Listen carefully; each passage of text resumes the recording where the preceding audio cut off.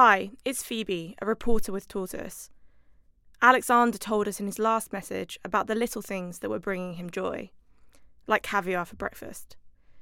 In this one, he explains how his son's friends are helping the war effort. It is the 1st of March. I'm staying at home.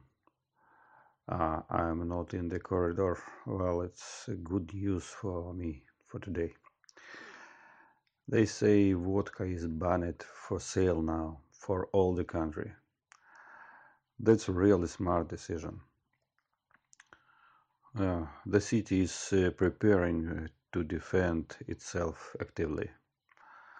I have seen that trees are cut down everywhere.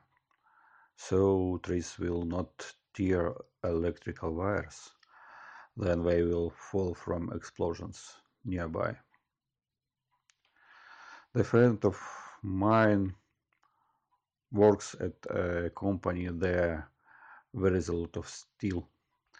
The owner of the company makes road barriers against tanks from all the metal he has. He does it by his own materials for free. Ah, all staff of the company is working for free too, and a lot of men who lost his job became volunteers. Became they serves and works for free to strengthen the city. My teenager was working to donate blood, but they said it is enough for now.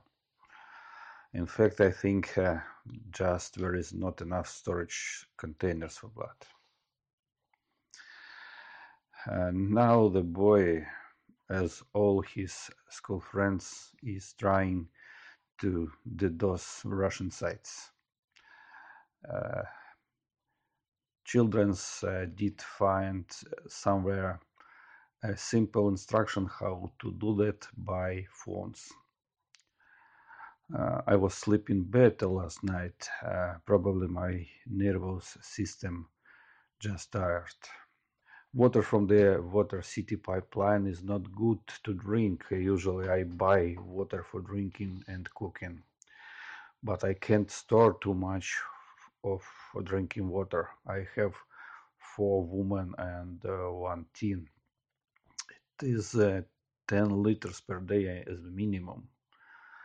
Uh, 140 per 2 weeks. It's too impossible. That's why today I was looking for water filters to buy it. No chances. By the way, one of air raid alerts caught me near a supermarket. By an emergency protocol, the supermarket was closed, but people all the time of air raid alerts was staying just near a supermarket's door. Trust me, man, it's not stupidity. It's denial of new reality, I think. Today, I asked all my family to collect jokes from to level up the mood and to tell each other during dinner. The joke of the day is a short video. On the video, somewhere deep in the countryside, an old farmer was walking around wrecked Russian tank and discussing by himself how to disassemble it into useful spare parts.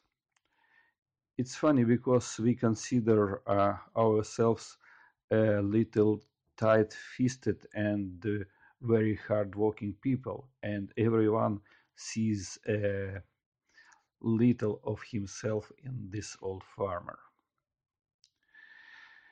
It seems to me that first shock goes away and people are less and less afraid every day.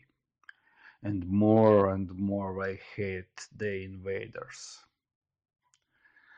I'm Alex from Dnipro, and this is my story for Tuesday.